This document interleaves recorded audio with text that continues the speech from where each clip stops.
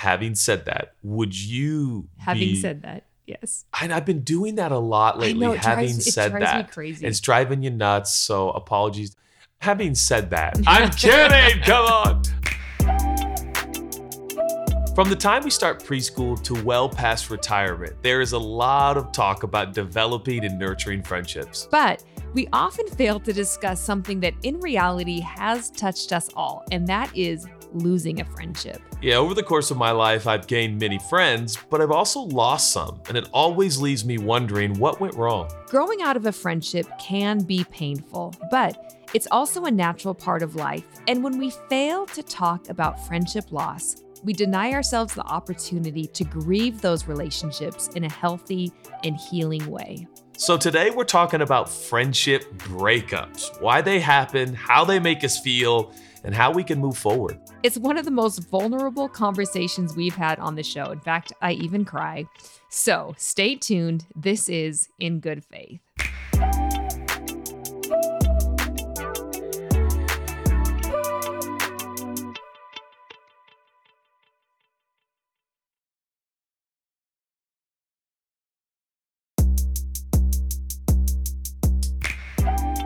I'm really excited about this episode. And when I say excited, I don't mean that I have these euphoric, flowery feelings toward this episode, because we're going to express some things that are difficult and challenging and painful as we discuss today and consider today grieving the loss of a friendship. And of course, we are still in a global pandemic, which has probably affected each and every one of us and our social dynamics and our friendship dynamics more than any of us are actually willing to admit. And it's fascinating when you start to look at some of the stats around friendship loss during the pandemic just in the United States of America. It's crazy. Nearly half, 47% of Americans are reporting they have lost touch with at least a few friends during the pandemic. Nearly 1 in 10 Americans report having lost touch with most of their friends. Furthermore, young women appear to have been more affected. Nearly 6 in 10 report having lost touch with at least a few friends, and 16% say they're no longer in regular contact with most of their friends. Wow. This is so real. Right. And of course, we can thank the Survey Center on American Life for these stats. But unfortunately for us, we didn't need somebody to tell us personally that this was the reality of the pandemic. We lost a few very significant friendships in our life during the pandemic and really went through a significant grief over the loss of those friendships. So you and I can officially say we are part of the statistics. Yeah, those statistics I think stood out to us and hit home to us because in our own unique journey, we have felt the loss. And I don't know if I'm willing to call anyone a former friend, but we've certainly lost touch. And there are a number of dynamics that might be the reason for that. But the point is, there is grief, there is pain, there is loss. And it has been, in fact, an unprecedented time for our family, just like most families. Yeah, and I think what we want to get into today is the sense of loss and grief that comes with having lost touch with a friend, or whatever verbiage we're using and putting around it. You know, it is so different than, for example, if somebody passes away, if somebody gets a divorce, if you break up with a boyfriend. There is such a clear line of demarcation when those events happen. You know when you broke up. You know when your divorce was finalized. You know the time of death is declared when somebody passes away. And there's just these final moments that we can clearly recognize and then I think begin that grief process because we know when those things ended. But the loss of a friendship, losing touch with somebody, so often it seems to be more of a drifting, or there aren't these moments of closure. And I wonder if it leaves us with unprocessed grief and loss because we don't even acknowledge that they've lost or ended. It's a very different process that we have in our country when we lose friendships or when friendships drift. We're not, at least I feel like on this episode especially, we aren't coming here with answers. I don't know how many answers we have because we really are still in the midst of that. In the middle of it, yeah. But I think we do want to just start a conversation so that we can begin to connect with this reality in a healthy way in our own souls. Yeah, and the only thing that I would add is I think it's actually a little bit more than a drift. I think our amazing listeners here at In Good Faith will probably be like, well, a drifting friendship, that reminds you of an old high school friendship. That reminds you of an old workplace friendship, a water cooler friend. We're talking about a little more distinct detachment that maybe has been brought about by a global pandemic. Maybe it's brought about by politics. Maybe it's brought about by professional dynamics, that have adjusted. But I want to reassure everyone out there listening that we're not just talking about more of a natural drift that happened in friendship. This is a distinct drift at best, if not a distinct detachment. Yeah, because there are seasonal friendships. Yep. And it's funny when I think about you and I graduated high school. I graduated in 1996. There was barely an internet. I think I got dial-up AOL in 97, So there was no way to really keep up with high school friends back then. And so we've had a lot of friendships in the past that went through a natural drift that was more a seasonal friendship that came to an end and that didn't have the same sense of grief and loss that the changing of friendships that we have experienced in this last season have had. Well, and that is quite a Pandora's box to open when you start talking about how the World Wide Web has affected relationships in the last 2.5 years is hard to express. I know for a fact and have on record best friends who are no longer speaking because of what each other posted or did not post on their Instagram feed. And that is a dynamic that is just hard to even wrap your head around. Right. We also have friends and friends of friends who have stopped being friend over vaccines. Yep.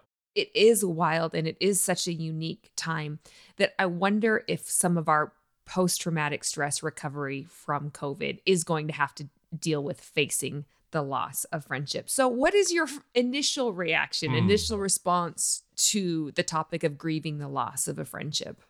My initial reaction is a lot like men that I've met over the years who compromised their family or the things that they loved. And they would say this: I never thought it would be me. But I feel embarrassed to admit that I think that's the feeling more than anything. It's like, wow, I just never thought. I think I prided, and I mean the word pride, I prided myself in keeping friends, in forgiving, in loving, building bridges, not walls, being a reconciler. And in the cases of current dynamics and challenges and transition in our community of faith, our church, I never thought it would be me. But I also am willing to admit that some of this is unavoidable, if that's okay to say. Yeah, and I think I hadn't even put that together. First of all, I feel like before we can go into a process of healing to deal with the pain of something, first we need to remove the shame of something. Wow. Let's be honest, this has been on our topic list of episodes to record for about 4 months, and I kept pushing it back. And I'm realizing the reason I pushed it back is for me, the shame involved in losing a friendship. Wow. I know there's things that we could have done better. Yep. And I've never had any false illusions about that in this whole process. But even though I've admitted that to myself, I don't think I've admitted to myself the shame that is involved in having friendships change. Have you? Or do you feel shame? Is that just me? No, I think I do feel a level of shame. I think shame hits me as a little bit of a stronger word. I think I feel deep disappointment, and I don't feel like demonizing anyone, including myself.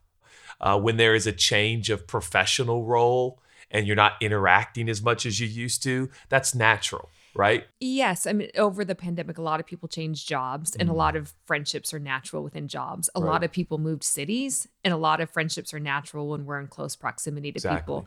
But I think because all of that happened so sudden, there's still all the feelings of a lost friendship as opposed to a drifted away friendship, even when those natural circumstances were involved. I'm really impressed that you're at a place where you're not demonizing yourself or others. I don't think I'm at a place where I'm demonizing others. I think I still probably get down on myself a little bit more. Were you always at that place, or how did you get there? No, I mean, my personality, and I think what I say, and I say what I think. You know what I mean? So there's a lot of outward processing that goes on in my life. I just don't think there's any secret on my end why there has been either distinct drift, if not distinct detachment in some friends, and that is a lack of, if no communication at all. And that was a decision I made. I know why I made it in the cases of a few of our friends. I was scared. I was scared that they were mad at me. I was scared that I had hurt them and harmed them in an irreparable way that I didn't want to face. I like when things are all put together. I like when everybody gets along. I don't like confrontation. And I can be ashamed about all that, or I can just be like, that's just who I am and that's what I do. And it's why I make friends easily. But when friends drift or detach, I try to kind of ignore it and hope that it goes away, which only adds to the pain. That is how I hurt people in friendships. And that is just that. Yes, that is very true. You've been a person with a large circle of friends. I've been a person with a smaller circle of friends. As silly as it sounds, I think anything that we have less of is more valuable. And, I didn't know I was going to get emotional. Wow. Man, we don't have very many friends. And that's by my choice. In high school, I had 3 friends. I've pretty much been a 3 friends person most of my life. But when your friends are few but deep, that loss is very deep. It is. And, you know me, I don't cry often. I know. I absolutely love it. I know you're loving this moment. Here. There's probably a lot of people like me who have had friendships be adjusted in this season who probably have a level of grief and loss. Can I ask you a really direct question? Sure. I don't know if I'll answer it, but you can ask. Someone like you, I've been married to you, sleeping with you almost every day for 22 years. We're rarely apart. I like it that way, by the way. I don't know if you always like it that way.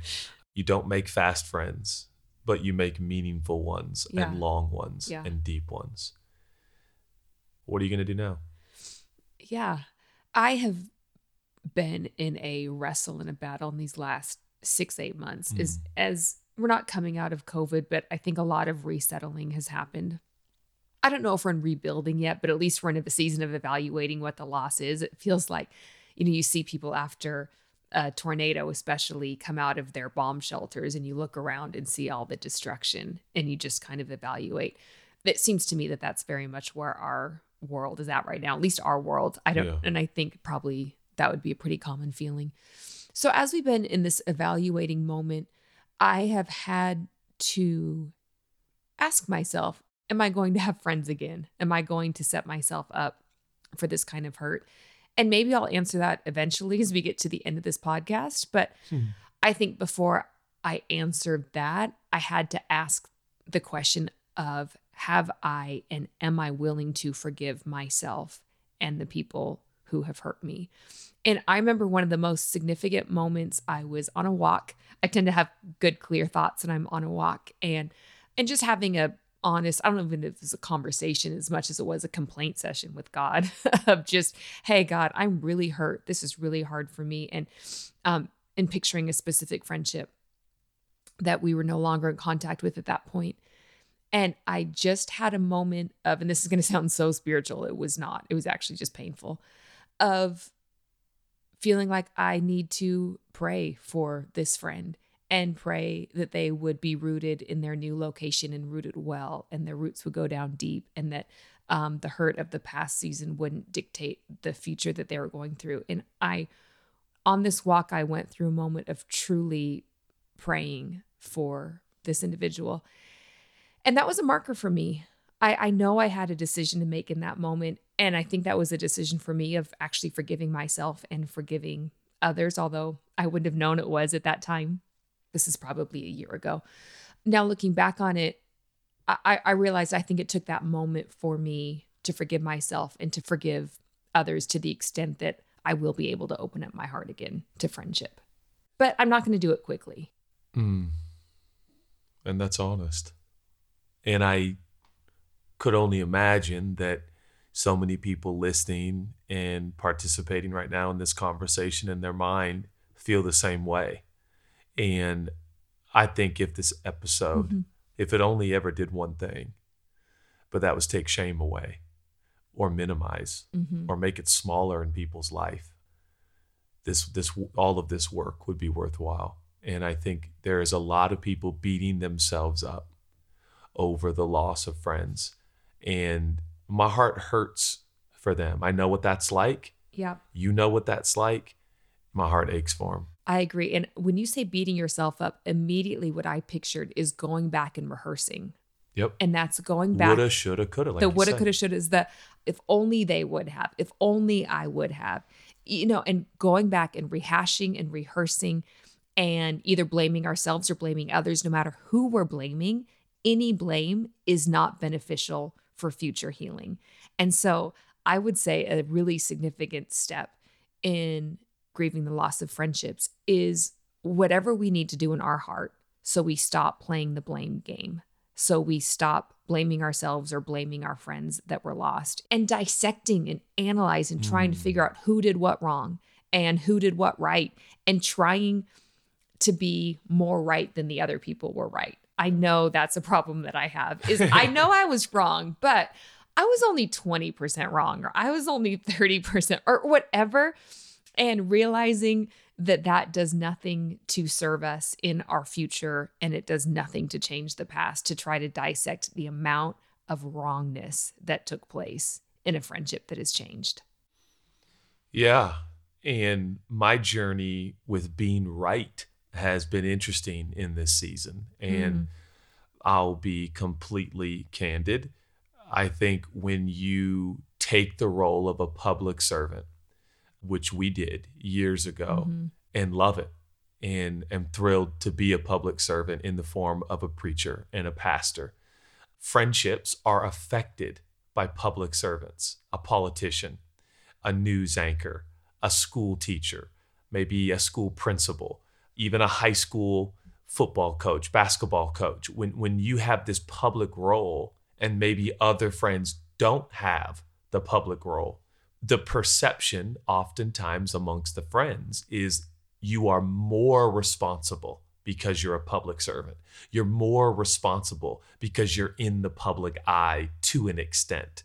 And that's been difficult for me on a very personal level, feeling like, man, being right as a public servant, and I'll say it this way, when it comes to the loss and the grief of a loss of a friend, being right is just grossly overrated. Well, I was going to say, I know you're saying that in the context of being a public servant, but don't you think it's overrated and kind of wrong for most everybody? It is. It is. There's a little extra added weight that is public servants. But what I have read that as is I've actually relinquished my right to be right, even more so. And I want to embrace that as opposed to despise it. Yeah. I think that's so true. I mean, in marriage, in friendships, in a key to relationships is really relinquishing our right to being right. Yeah, we all got to do it. Yeah. I just have had to own it on my own personal journey because you were talking about your personal journey. My personal journey is like, stop it right now. This isn't about, you being right. It's just not. Isn't it crazy how nobody could know that's happening on the outside, but on the inside, we are honestly waging a war with ourselves to let go of being right. Yep. And I'm so much more of an internal person than you are. You probably vocalize it more.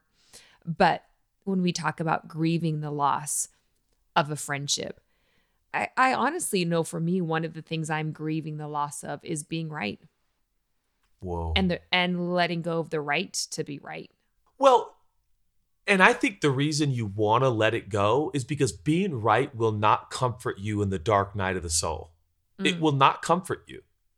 And if you say it does, that is that is like high fructose corn syrup. I was just going to say, I feel it's like white refined sugar. I feel like it's like sugar. It gives you a high. In the moment, I'm right. You justified yourself. You made yourself Please. right. But then after that comes a crash and a burn. And you felt good in the moment, but the crash was not worth the high. It's not.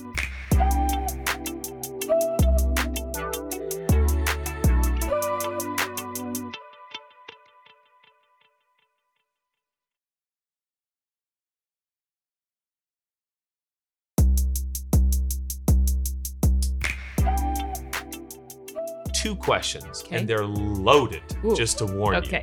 The first is, what do you do to move past the fake it till you make it attitude? I'm good.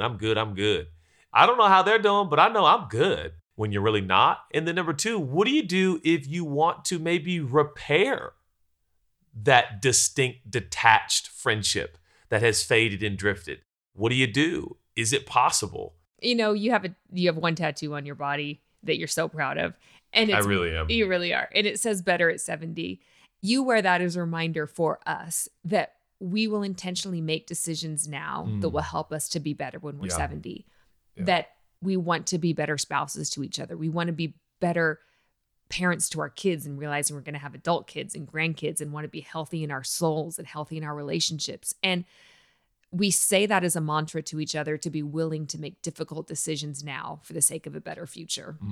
I'm not a counselor and therapist, but have met with enough and talked with enough to know that if we don't deal with grief and loss, it will come back to bite us later.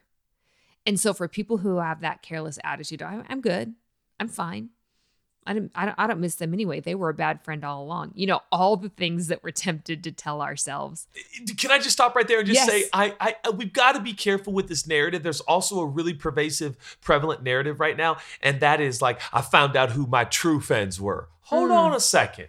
Hey, wait a minute. Oh my gosh. You want people to say that about you somewhere? That friendship that's broken up, do you want them telling? I found out who my true, they Thank weren't you for true. saying that, because It's like, what? Yes, Yes, that's they such were. a deflection, because I can look back on every relationship that was lost and say that was a true friendship. Thank you. That was a true relationship. And anything else I'm telling myself is a lie. It's a lie. That I'm telling myself to deflect That's from right. dealing with the grief and loss that I actually feel. That's right. I'm telling myself this now, and I'm telling you this, and I'm telling whoever listens, I will walk through the journey of grief so that it doesn't come back to bite me. Because you know what? I don't want to be a lonely 70-year-old. I don't want to be a bitter 70-year-old. I don't want to be somebody who is closed off my heart and is untrusting and unloving, and I only let 2 people in because every other personality type has hurt me. And if we don't deal with hurt, we will close off our heart. And that is human nature. I've used this analogy before, but when I was 16 years old, we got hit by a drunk driver, and I was in the backseat of a minivan. Me and a group of friends, how 16-year-old is this? We were going out to play hide and go seek in a graveyard one night. Oh, that is the worst idea I've ever heard. Right? We thought it was fun. And I was in the very back row of a minivan, and this drunk driver came speeding around the corner at us. And because I was in the back seat and I happened to be looking behind me, I saw it coming in slow motion. You know how life switches into slow motion. And I saw it coming, and sure enough, he hit us, and I got a little scar on my elbow. We all ended up in the hospital. Everybody was fine, except somebody had a knee injury that was permanent. But every time I was in a car after that, you know how out of your left corner or out of your peripheral vision, you see a car turning? As soon as I would see a car turning, I flinched for a good amount of months after that. I mean, I was the flinchiest driver, and 16-year-old drivers aren't good anyway. So imagine being flinchy. And it is normal human response to when we go through trauma, when we go through fear, to cut off parts of our heart and move on. And I could see myself doing that in friendship in this last season, and I don't want to. Wow. So that would be my answer to your first question. What would yours be? Obviously what's lacking there is a real sense of self-awareness and candor. I think we do that for a number of reasons. We don't want to know the truth about ourselves. We don't want to know the truth about others. And so there is an implicit kind of brokenness that's implied. You have to admit something's broken. You have to admit that you're broken. Me and my friends, we like to say our middle name is Nightmare, and that just kind of sets the record straight. And if your middle name's Nightmare, so to speak, then you can go ahead and admit the nightmare parts of you. And hey, before we start counting the true friends and the not true friends and the ride or die and all this jargon we use in this culture to mostly deflect, let's take inventory and say, listen, I am not always a perfect friend either. And guess what? That's okay. And so it is okay for those that hurt me. And by the way, like, saying that you're not fine probably means you're more fine than you think you are. Now, to be fine, fine, fine, good, good, good all the time. How are you? Good. How are you? Fine. How are you? Good. How are you? Fine. You're definitely not good or fine. That's why you keep saying that. So I think it takes a really strong person to be weak and broken. And I think it starts by saying, what kind of person do you want to be? And I tell you what kind of person I think you want to be. If you're a listener, you're willing to listen right now. You want to be strong. You want to be honest. You want to be true. And that starts with just admitting a global fact about everyone. And that is that we're broken and we're not complete. We're not whole. And we are not the perfect friend. And it's so interesting that in our marriage, I know you aren't perfect. You're humble, you're great, you're kind, you're godly, but you're not perfect. I think we walk into marriage with such wide eyes of being aware of the other person's weaknesses. But I don't know if we walk into friendship that wide-eyed. For me, friendships going forward, I hope to be more wide-eyed and aware of people's weaknesses going forward. So I'm not hurt by them and surprised by them, because I think that can produce a better friendship and relationship the same way it does for marriage. Am I crazy to think that, or is that just my hurt talking that I'm trying to protect myself in the future? Yeah, no, I think that is more true than it's not. Maybe that's a good thing coming out of these unprecedented days, that we just admit, hey, listen, you're going to get hurt. This isn't going to go well all the time. Yeah. And I think I hesitate too, because people are like, well, family's family, blood's thicker than water. I only got my family. And I heard that so much lately. Like, man, I realize the only people I can trust is my family. And it's like, well, that's not even the way God made the universe. Yeah. We were meant to choose friends. Family, oftentimes, with the exception of the extraordinary act of adoption, which is even spoke of in Scripture in the New Testament, like, it's something that I didn't choose the Smiths. I didn't choose October 9th, 1978, Portland, Oregon. Wendell Eugene Smith and Virginia Renee Smith had a son named Judah Elwood Smith. Like, that was all just chosen for me. Friendship is that rare, beautiful dynamic of life that you choose each other, and it's wonderful, right? And so let's not cut out a whole dynamic and dimension of living because of these days. Yeah. So can I transition that into the second question that you asked me? Yes, that I because thought I'm was preaching over here. Such I a need good to calm question. down. No, it's so good. And that is, how do we know if we should attempt to rekindle a friendship that has drifted? And then I guess the second part would be, if we feel like we should, how do we do that? Yeah, well, I think to me, it's probably not too dissimilar to what I would do when it comes to offense. Offense is an interesting thing. When I'm offended, like in the moment, someone says something mean about you, let's say, and I get offended at the person. What I'll oftentimes do, so I don't react, rather respond, I'll wait on it.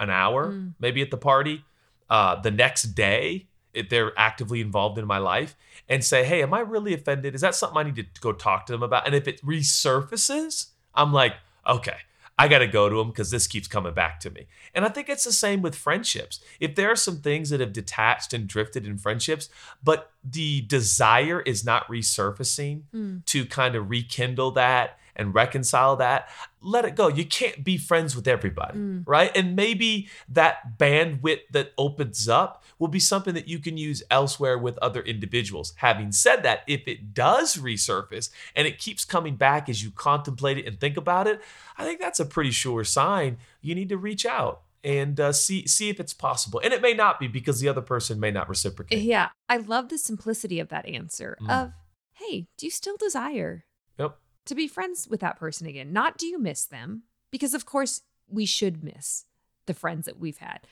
Do you have a recurring desire to rekindle the friendship?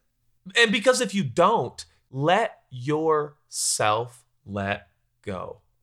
It's okay. Yep. You can't be friends with everybody. And by the way, I'm talking to myself more than anyone else. I think about that verse of scripture that says, as much as it depends on yourself, be at peace with all people. And I love that that's the standard God set for our lives. We can't force other people's actions or perspectives or attitudes towards us, but we can control and deal with our perspectives and attitudes and actions towards others. And whether I want to rekindle or I don't want to rekindle a friendship, I do want to be at peace with every person in my past. I want to be able to walk into a room and see anybody I've ever known in my whole life, give them a big hug, look into their eyes and say, I just want the best for your life. I'm so happy you're doing good. I don't want to be friends with everybody again, but I know I do want that. Is that a lofty goal, do you think? No, I think that's very realistic. And I think ultimately that's probably where we land mostly is like, hey, even if you don't want to rekindle, or if it's not even sustainable to rekindle, reconnect, reconcile, that you release that person, that you release them from gossiping conversations about them. Yeah. You release them from cantankerous, contentious thoughts about them in your heart. You actually let them go, which we all think is just like not texting back. No. I mean in your soul. I mean in your heart, where if not, that can affect your actual health, mental health, physical health, the whole thing.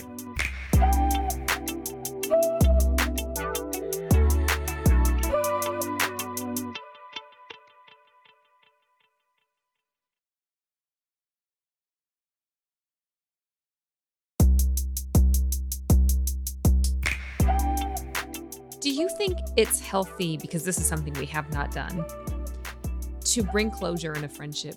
When should we do that? When should we not? I'm going to answer this in a way that I believe in a great God, a great gregarious, wonderful God and creator, designer who's intimately and actively involved in our everyday life. So, having established that belief system by which we see our entire world and view ourselves, friendships, dynamics, and categories of our life, I'll say it like this. If God puts that on your mind and heart, and you got that same desire to reconcile, if you have a desire that resurfaces and revisits you in your mind, then I say do it. Make the attempt. And by the way, at least attempt it. And if turned down and rejected, don't harbor that in your heart and hold that against them. They have their own freedom to decide how they want to respond. But if you want to bring closure and you get a chance to do it, more power to you.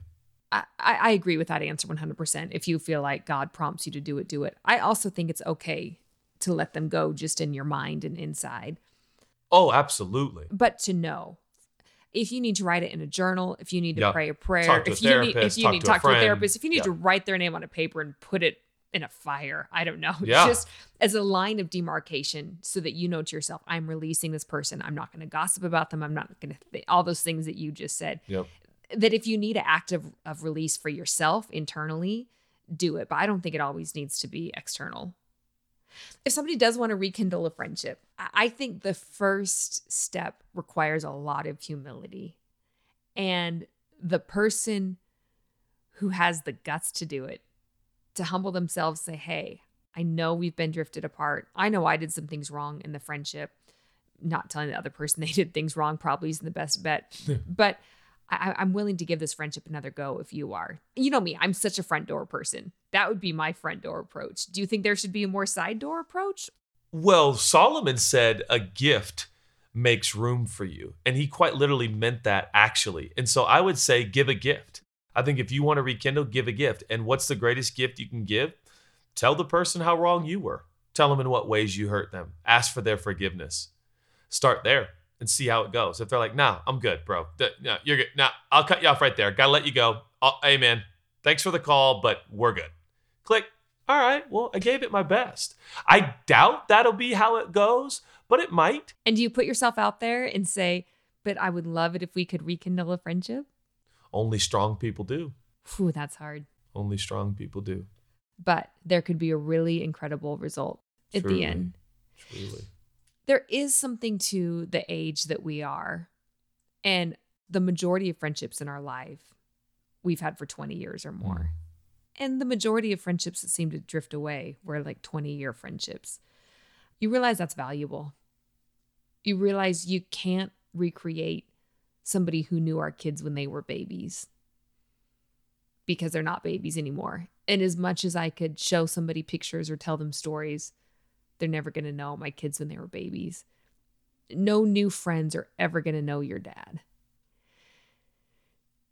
And those realizations do make me think that there are times it's worth putting yourself out there. I agree. To rekindle a friendship that was lost. Like I said, my friendships are valuable. Yeah. But you could start new friends. You know, what's that expression? No new friends. No new friends. Like, no, Drake was wrong. Yeah, you can make new friends, but you can't make new friends who know the things that your old friends knew. Are you going to change how you relate to the friends that remain based on what's happened with the friends that have detached? I think for me, it's too early to determine that. I think anything I would decide now would probably still be from a place of hurt instead of a place of health. And I don't want to make decisions out of hurt. Yeah. I want to make decisions out of health. I mean, that's even why I hesitated when I asked you the question of, I think I want to be more honest about the weaknesses that my friends possess going into it. But is that okay? Or is that just my hurt talking? So I don't think I have an answer for that yet. How about you? I think one thing that I'm trying to practice that has changed is communicating expectations, small little expectations. Trying to tell my friends when I'm not going to be available on the phone. Trying to tell them when I really do need to hear from them. Do you guys have time for a phone call today? I really need to talk to you. I'm scared. I could really use some prayer. I'm about to go on stage. This happened recently, and I just text my closest friend, said, I'm about to go on stage. Can you pray for me? Creating conversation around expectation, consistent conversation. And that's communicating expectations beforehand instead of waiting until they were disappointed and you're hurt and angry. There you go. Which is a very healthy thing to do. And I've thought about that and talked about it so much in marriage. I think the one answer I would give is just to be more intentional. Yeah. And to be more thoughtful. Well and I feel like I'm at a healthy enough place to say that, to really be intentional with who my friends are and how I want to build healthy friendships going forward. I mean, I feel like all of this has been a toolkit journey, but Truly. always trying to give a toolkit. Anything you feel like we left unsaid as far as steps or processes? I would only say the next step is probably we should do a part 2 to this one and just continue the conversation. And whenever that is, so be it. But I think maybe we give an update, some months from now, grieving the loss of friends. Where are we at with that? How are we doing? Have we reconciled in some cases? Have we rekindled in some cases? What have those dynamics been like? I think the story is so far from over here. And I hope people get encouraged by that. I know for the Smith family, all is not lost and all is not ended and over. There is still so much more to look forward to and new friends to be made, but also the friends we have to be more intentional, to communicate expectation, and then prayerfully consider, some reconciliation in some other friendships. Yeah. I want to thank you for your candor. I want to thank you for how honest and direct you've been and even emotional. You know how much I love emotion. It makes me feel more connected to you. Having said that, would you pray for us? I would love to pray. Thank you.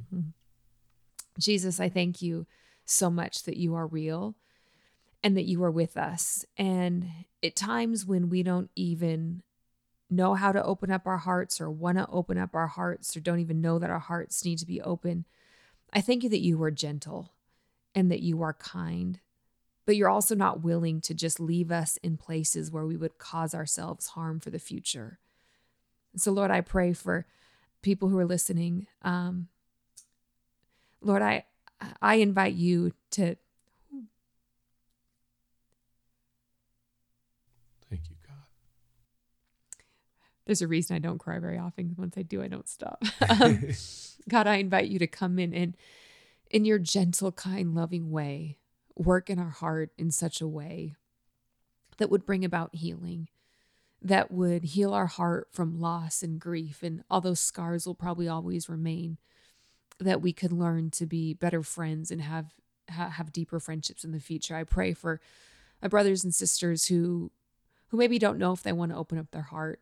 God, I pray that you would just come in such a gentle, kind way and show us a vision of the future.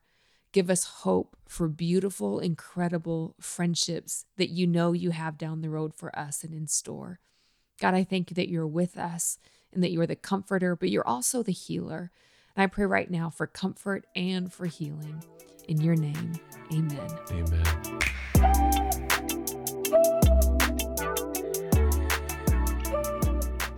This has been a presentation of OBB Sound, SB Projects, and Cadence 13. Executive produced by Chelsea Smith, Judah Smith, Michael D. Ratner, Scott Ratner, Elias Tanner, Scooter Braun, Scott Manson, James Shin, and Chris Corcoran. Produced by Caitlin Plummer and Eve Bishop of OBB Sound and Kyle Vanuya of SB Projects. Produced by Lauren Lagrasso and Serena Regan of Cadence 13. Edited, mixed, and mastered by Daniel Chavez Crook, with editing support from Caitlin Plummer and Eve Bishop. Original composition by Colin Gilliard.